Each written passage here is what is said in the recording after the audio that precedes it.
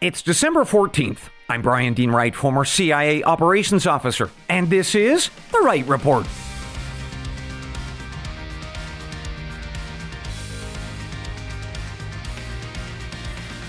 A good day to you, ladies and gentlemen. Welcome to The Wright Report, your daily news podcast.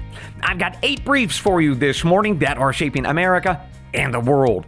First up, legal trouble for both Joe and Hunter Biden this morning. Congress plans to further investigate these gentlemen and possibly charge both with crimes. Second, new warnings from U.S. law enforcement that Americans may be attacked by terrorists over the holidays. Third, the U.S. House says that China and their communist governance are incompatible with America, but we have to keep trading with them. Fourth, America's open borders are leading to a new crime wave in America's richest neighborhoods. I'll tell you which ones. Fifth, an update out of Argentina that impacts America's farmers. Next, the White House and its allies in Congress are blasting anyone who opposes war aid to Ukraine as being the pro-Putin caucus. I've got that and 3 other smears you should know about and why you should care.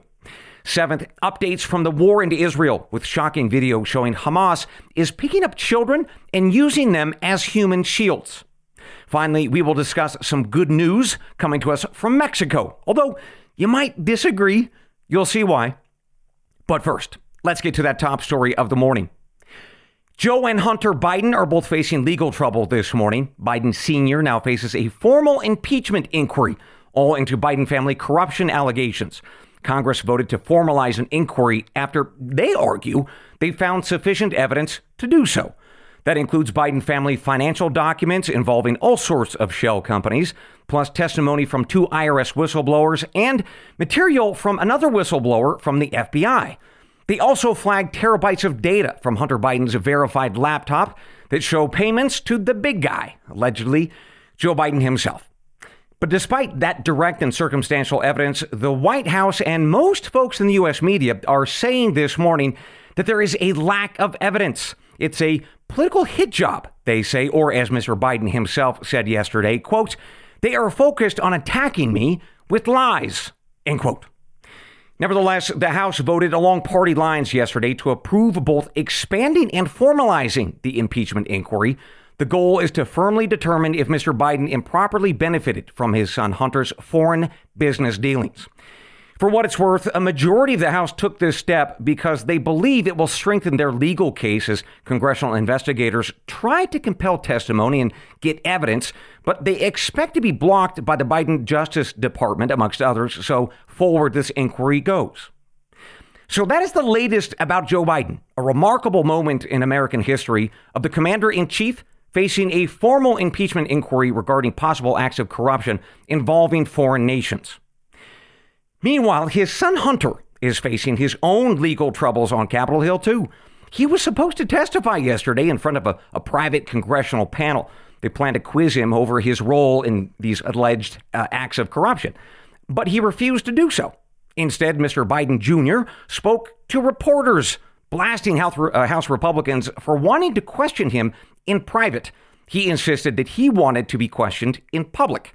And that is because he says that his private testimony will assuredly be leaked and he will be unable to properly respond.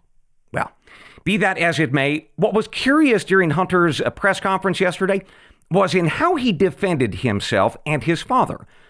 And here's what he said. Take a listen. Quote, "There is no evidence to support the allegations that my father was financially involved in my business because it did not happen." End quote. To which Republicans responded to that with 2 things. First, Hunter does not get to set the rules of how or when he will be questioned by Congress, and that by refusing to do so, they say, he stands to be prosecuted for contempt of Congress. And that is a real crime. In fact, it's the same charge that former President Donald Trump staffer Steve Bannon was charged with last summer. He faces prison time for that charge, although he is appealing that ruling. But second, Republicans took notice of Hunter's phrasing at the press conference yesterday when he said that his father, Joe, was not financially involved in his business. And here's why that phrasing is odd.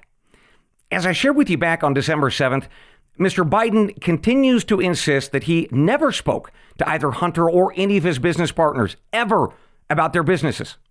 But now, Hunter is saying something a bit different. Rather, that Joe Biden was not financially involved. And that opens the door to, yes, Joe Biden, he may have spoken to his son, if not his business partners, many times, but not financially involved. Well, that is why House Republicans like Jim Jordan described this new phrasing as, quote, a huge change, end quote. So those are the developing facts and data on the Biden family corruption allegations, and now a full-fledged impeachment inquiry. So let me offer you this analysis and opinion. So first up, let us again confirm to each other and with each other what we discussed back on September 13th. We have terabytes of data and photos and videos and even a voicemail from Joe Biden himself that confirmed that he was intimately aware of Hunter's business deals. In fact, he met and discussed those deals with both his son and his various business partners. So this new pivoting of language, it's important. All right, Hunter is saying that, okay, sure, perhaps his dad was involved, but not financially involved. So here's the question for you. Do you buy that? Because a recent poll from the Associated Press shows that about 70% of you do not. You all think that Mr. Biden, that is Biden Sr., committed some sort of unethical or illegal act. And that is why the White House is clearly coordinating this new message from Hunter. They're trying to create a little bit of wiggle room to, help explain that, okay, maybe Joe knew, but he didn't profit. All right, well, let's see if that sticks.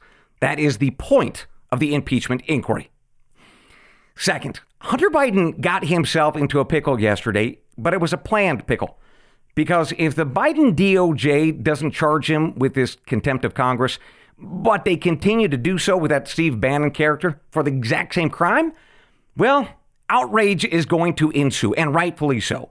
And frankly, whatever credibility the Attorney General Merrick Garland has left, well, it's gone.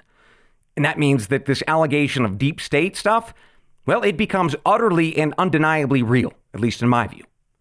So let's watch and wait, because as a lot of folks said yesterday, sure, there are important implications for the 2024 presidential election with both of these developments. But perhaps more importantly to me, this is really about presidential corruption and the very future of this republic. More to come. Next up this morning, U.S. law enforcement agencies are warning Americans that they may be attacked by terrorists over the holidays, killed by lone wolf operators. It's a warning that has been echoed over the past couple of months by public statements and press releases by various officials with the U.S. government. For instance, FBI Director Christopher Wray, he recently said that all warning lights are flashing red. He made that statement a little over a week ago. Well, now we can add to that this. Yesterday, the FBI, DHS, and National Counterterrorism Center said that there is a heightened risk for the following: attacks at public gatherings for Christmas, for Jewish holidays, for New Year's celebrations, and really at any public gathering, especially over the Israeli-Hamas war. They emphasized there are no specific attacks planned, but that violence would come from what they described as lone actor violence, or lone wolves. Those, in this case, are largely Islamic radicals who aren't connected to a group per se like Al-Qaeda, but just engaged or embracing violent Islamic ideologies. And that is why these agencies are encouraging Americans to report suspicious activity to law enforcement officials, including and up to the FBI. With those facts and data, let me now offer you my analysis and opinion. First, these latest warnings continue to match what I hear from my old friends and colleagues. They see terror threats all across this country, all across the board, in cities large and small. And that terror is almost wholly being directed by either radical leftists or Islamist groups. And they are all associated with either pro-Hamas or anti-Israeli causes. So my counsel to you is this: report suspicious activity, yes, but to local law enforcement, not to the FBI. And I am pained to say that, but simply put, I don't trust the Bureau under this current administration or its leadership. So unless and until that changes, they don't deserve my trust, and I don't think they deserve your trust either. Next up this morning, the U.S. House says that China's Communist Party and their economic system are wholly incompatible with ours and our values, but they argue that we can't walk away from Beijing. We need their market and their money. It just too darn much. That is the message from the House Select Committee on China, which issued a pretty incredible and frankly blunt report on the Chinese threat. It had 150 plus recommendations on how to address what it called a Chinese communist government that undermines U.S. economic security. They went on to admit that Beijing controls so much of our economy that there is no fallback. There's no contingency plan if a war were to break out between our two nations. We would be in serious trouble from a supply chain perspective. And yet, the report and these politicians refuse to call for the most aggressive action to change that, namely to slap wholesale tariffs on that trade and wean us off of those Chinese goods for good. Plus, there's this. House politicians, both Democrat and Republican, they refused to demand that America withdraw from what's called the World Trade Organization or demand that China be pushed out of it. And here's why. According to the online outlet Politico, the tougher language, it was initially considered, but it got yanked or watered down, all by corporations, trade groups, and representatives from mostly rural areas who fear losing access to China's 1.4 billion consumers. And that was especially an acute risk for farmers and ranchers who are afraid of losing their most valuable export market. So those are the latest facts and data, but let me pivot now to my analysis and opinion of why this report is so much more than a simple report. So here's why. Have you ever heard the expression golden handcuffs? It means that we choose to be handcuffed to something like a trade partner, even though they run utterly contrary to our values. But we stay stuck with it because it is so lucrative, like a heavy golden chain. And that's what's happening here with this report and in America. To just underline this point, recall my report to you on Tuesday, I believe it was. China is hacking our utility systems, our pipelines, grid systems, our port infrastructure, train systems, and so forth. And the express goal of that is to cause chaos and anarchy, to foment unrest and murder in our cities, to distract us if they choose to invade Taiwan or we otherwise get into some sort of conflict. So that is what we are handcuffing ourselves to on purpose, which is remarkable and foolish and deadly. And that is why, ladies and gentlemen, I make this next prediction to you. And it's all based on my experiences at the CIA with this target. And it's based on the facts and data that I've presented to you on this podcast and my last one. So here it is. I believe that we are going to be attacked by China, with medium confidence, I say this, by the way, within the next 24 months. Now, to understand that timeline, I would encourage you to listen again to the episode on September 7th. That's when I explained the Pentagon's program to build out a fleet of AI-infused drones. It's called the Replicator program. Now, the U.S. military should have those ready in about 18 to 24 months, and they will deploy those things to or near Taiwan, all to make up for China's superiority both in the skies and on the seas, at least in that region. But China knows we're doing that. And they know that once we do, they will lose much of their military advantage, of course, once we deploy that stuff. So that is why that I think that Beijing will strike sooner than later, and they will be nasty about it within the next 24 months. Now, I pray to God that I'm wrong. And as I noted, I don't have high confidence in my prediction, only medium. But I do think it's coming. And I don't think that we can stop it. And that's because there are too many people in power, from D.C. to trade unions and such, that are frankly stuck in those golden handcuffs. And to break out of them, I wish I didn't have to say this, but we are going to need a new Pearl Harbor or 9/11 to just shock us back into common sense. And then maybe we'll change, maybe, depending on how hard we get and whether, frankly, we can even recover. So that is obviously a sobering prediction, I realize. But I stand by it, based on my facts and reasonable analysis that I've shared with you.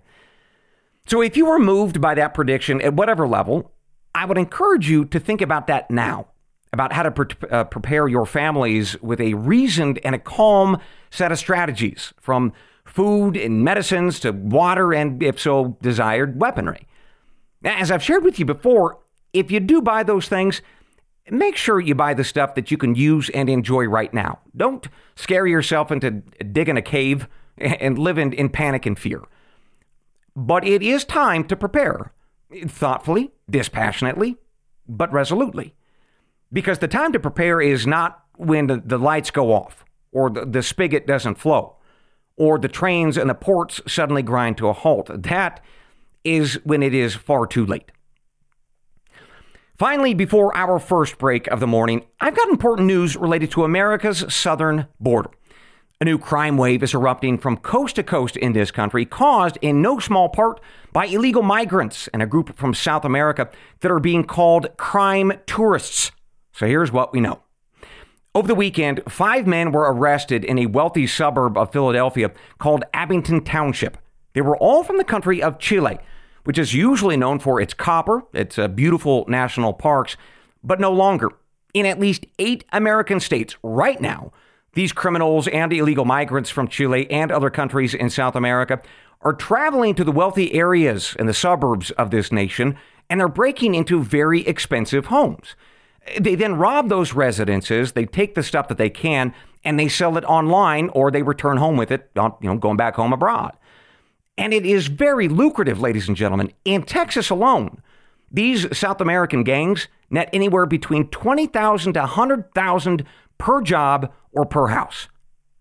Now, I should tell you that this problem is rooted all the way back in 2014 under the then Obama administration, who let Chile and other South American nations into a new approval system to travel to the U.S. without a visa.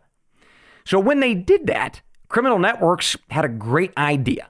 Right? They thought, hey, I can hop on a flight to America. I can stay for upwards of 90 days. I can go to a residence or a neighborhood in one of these very wealthy areas, break in, and then fly back home after I rob enough places. And that is exactly what they have done. But once they've gotten back home, what we now hear from the folks who are following this issue, well, they talk to their friends and their family, and they show them the profits. And those friends and family, they get jealous. So they book flights themselves, and they go do the same thing. Well, that criminality started to percolate all the way back in 2014 through the year 2021, when it took off like a rocket ship as people started to come across the border by the millions under the Biden administration. And as they came across, those illegal migrants began gravitating towards cities where Democrats or district attorneys in those towns have adopted so-called criminal justice reform. And here's why. If they get caught and arrested, most are released very quickly with little to no bail. That allows them to quickly get to the airport, get on a flight, and head back home completely unscathed. So, those are the latest facts and data on how the migrant crisis and open borders are now affecting American cities. Let me offer you my analysis and opinion. First, if you live in a wealthy area, especially one that is run by a Democrat or has criminal justice policies that prioritize, frankly, criminal rights, this issue is going to get a lot worse. Millions of illegal migrants are pouring across our border each year, virtually all of them very poor, and they can't legally work for a fair number of months. And that is naturally going to create desperation amongst many of those folks. Say nothing of the criminals and the thugs that are obviously coming here to simply rob and destroy under this guise of tourism. So if you choose to remain in these more liberal enclaves, shall we say, you and your neighbors are going to have to do what other wealthy people do in countries that I have seen and been in abroad that are frankly riddled with this same kind of violent crime. You are going to need to get alarms, cameras, possibly safe rooms. I had one, by the way, in Southern Africa. And you are also going to probably need a weapon or work with your neighbors to hire armed guards. And if you can't afford some or all of those options, here are a few simple steps you can take in the meantime, right? Such as make your home look very active and lived in, right? Keep cars in the driveway, go out to your mailbox frequently and leave nothing in it.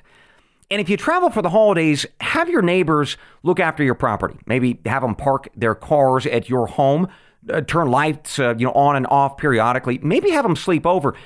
Just do not rely on tech gadgetry to do this remotely.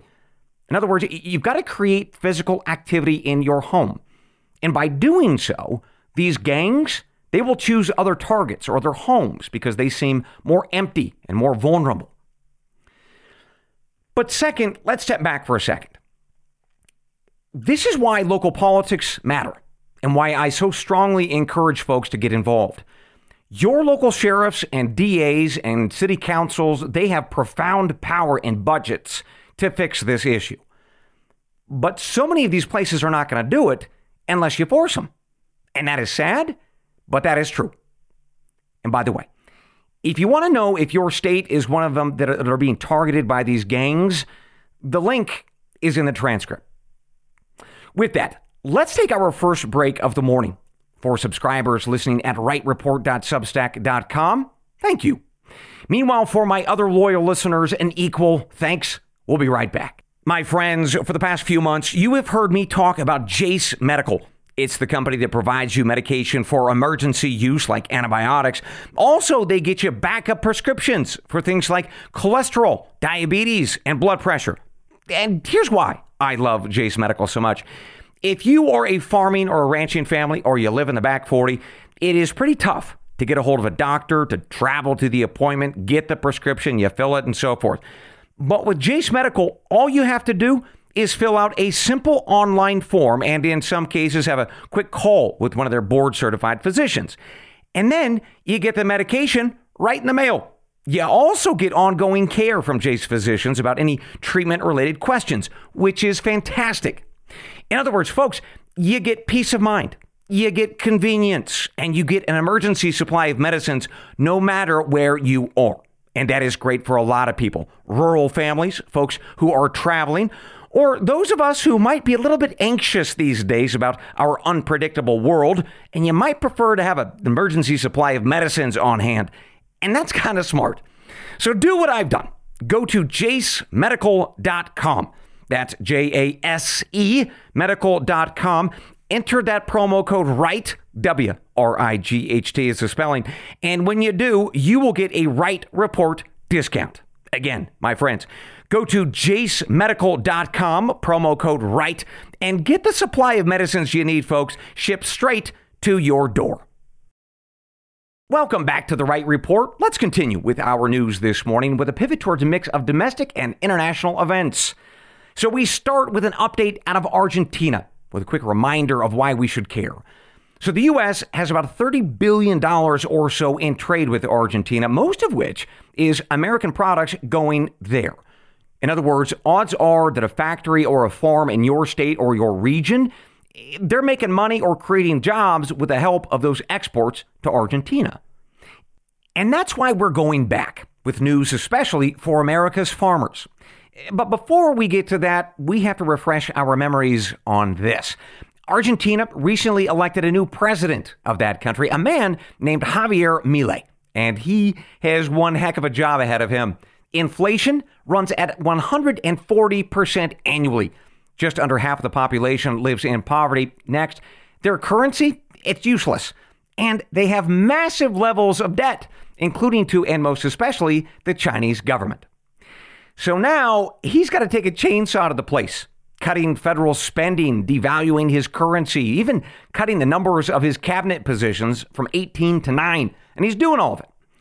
Well, so far, initial reaction from global investors to his reforms, well, they're marginally impressed, but they say he's got to do more. He's got to especially export more products to raise cash.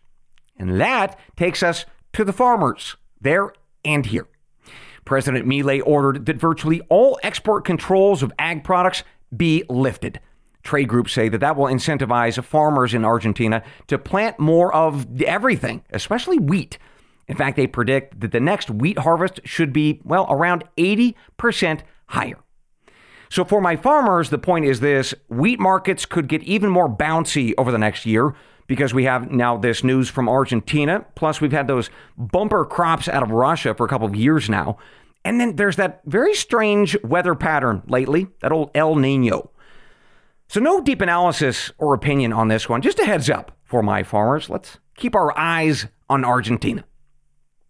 Next, we are headed back to Washington, D.C. for our sixth update of the morning, where we've got some news to talk about regarding Ukraine. Since I spoke with you on Tuesday, Ukrainian President Volodymyr Zelensky met with members of Congress and the White House.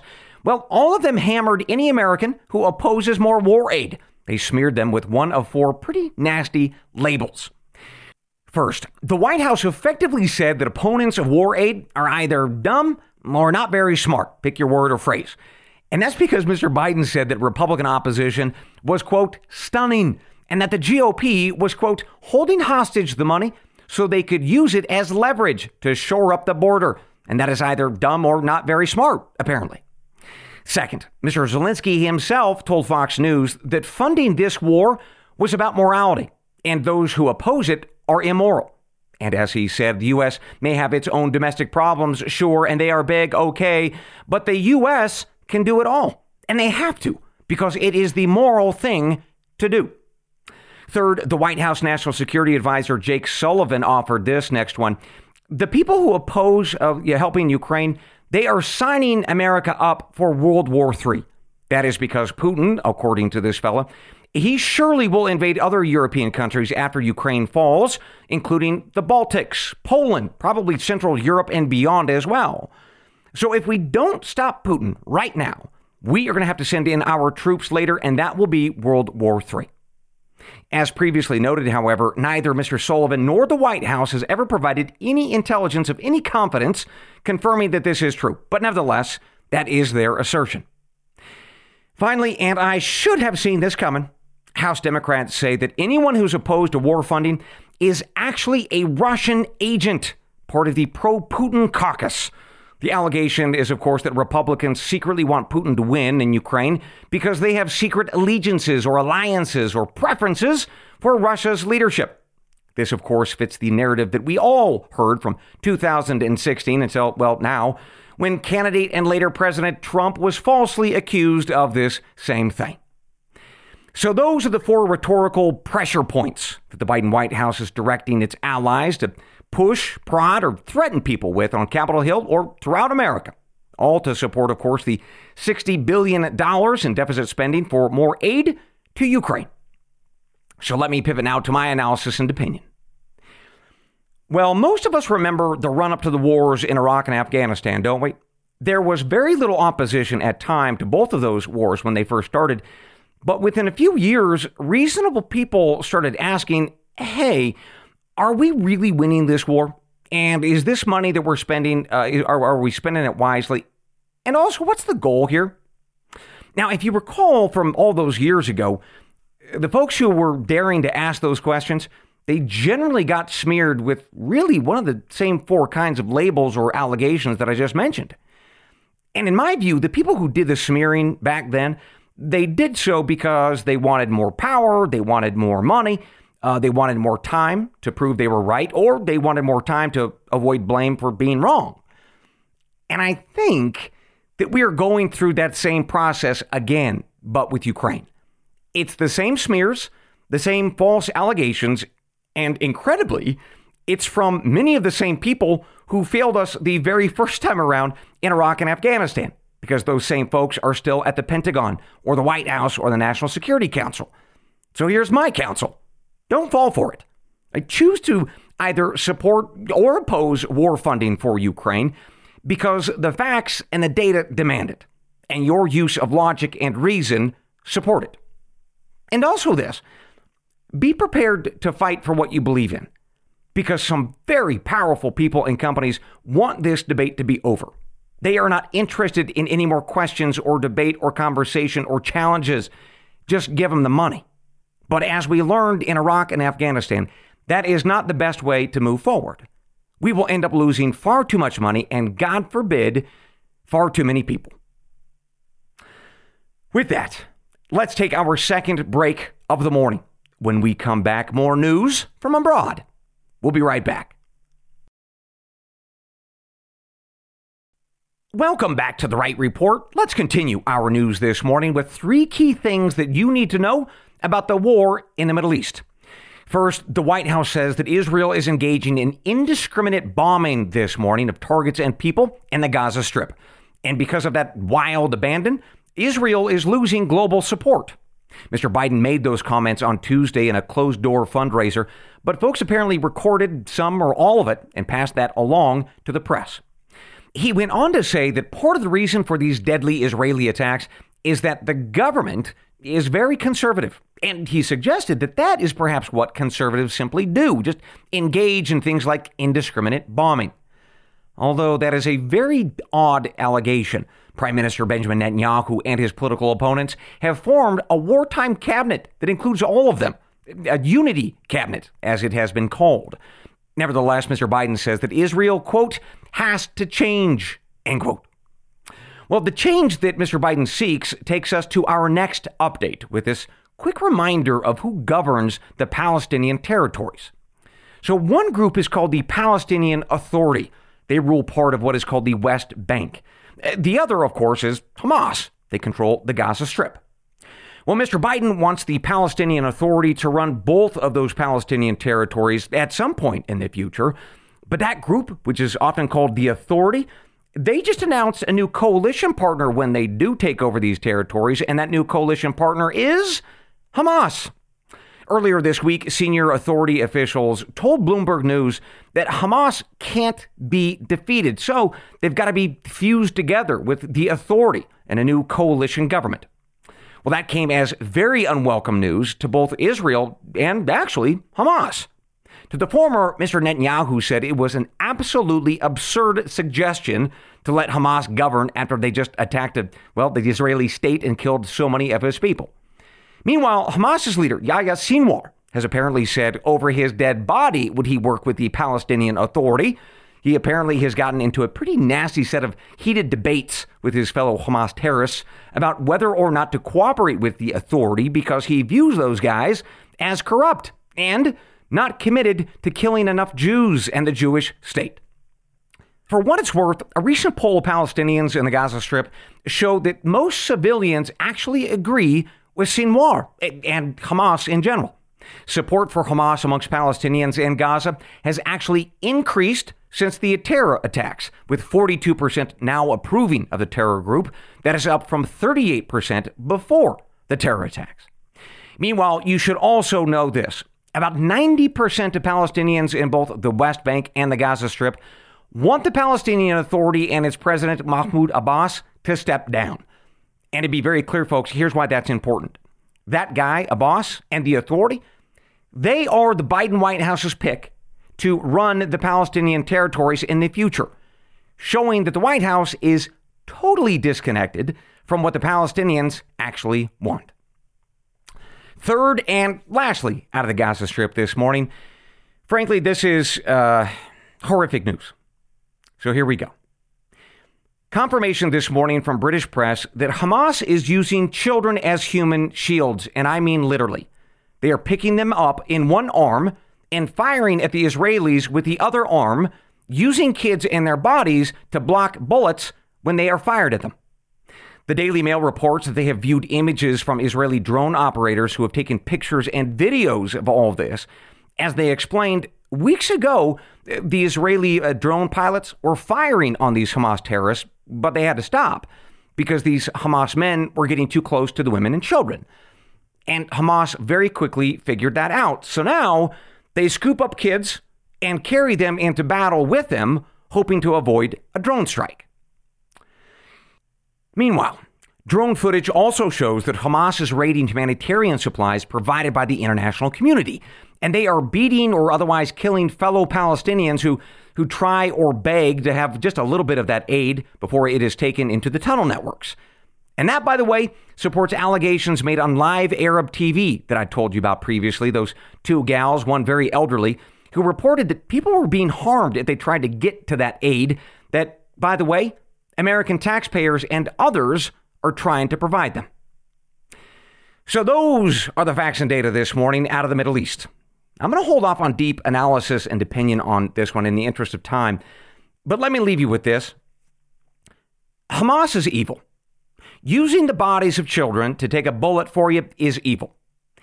And if your political party requires people who support that and Hamas, then you are complicit with evil. You are embracing evil to gain power.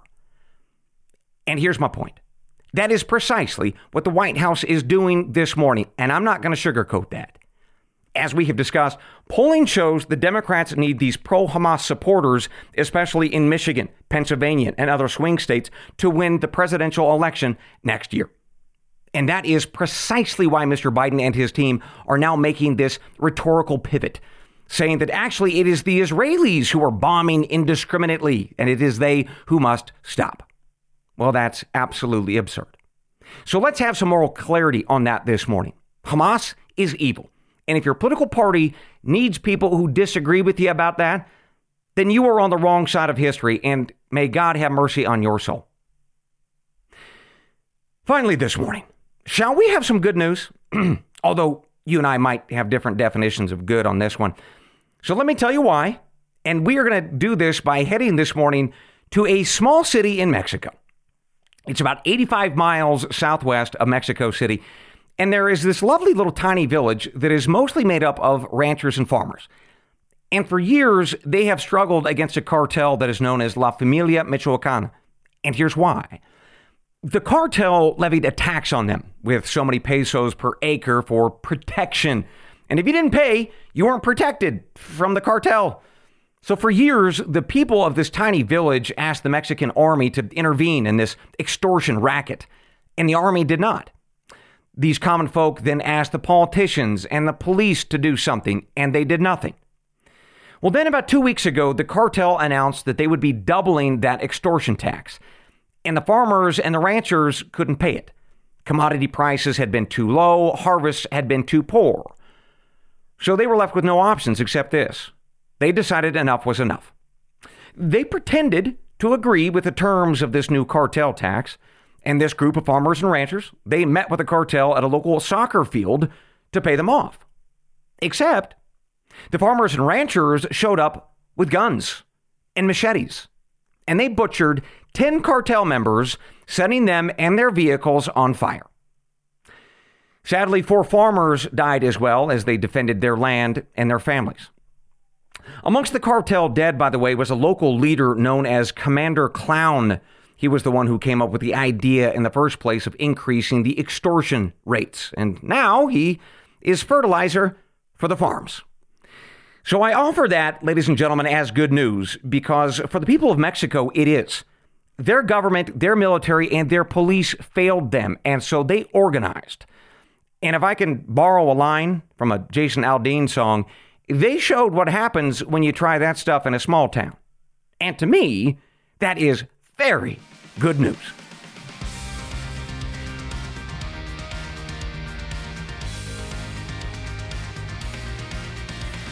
And with that, ladies and gentlemen, we conclude your morning brief. As always, I will see you tomorrow, God willing. Until then, I leave you with the creed of every good spy and every wise American. They're the words from the Gospel of John, chapter 8, verse 32. And you shall know the truth, and the truth shall make you free. Good day.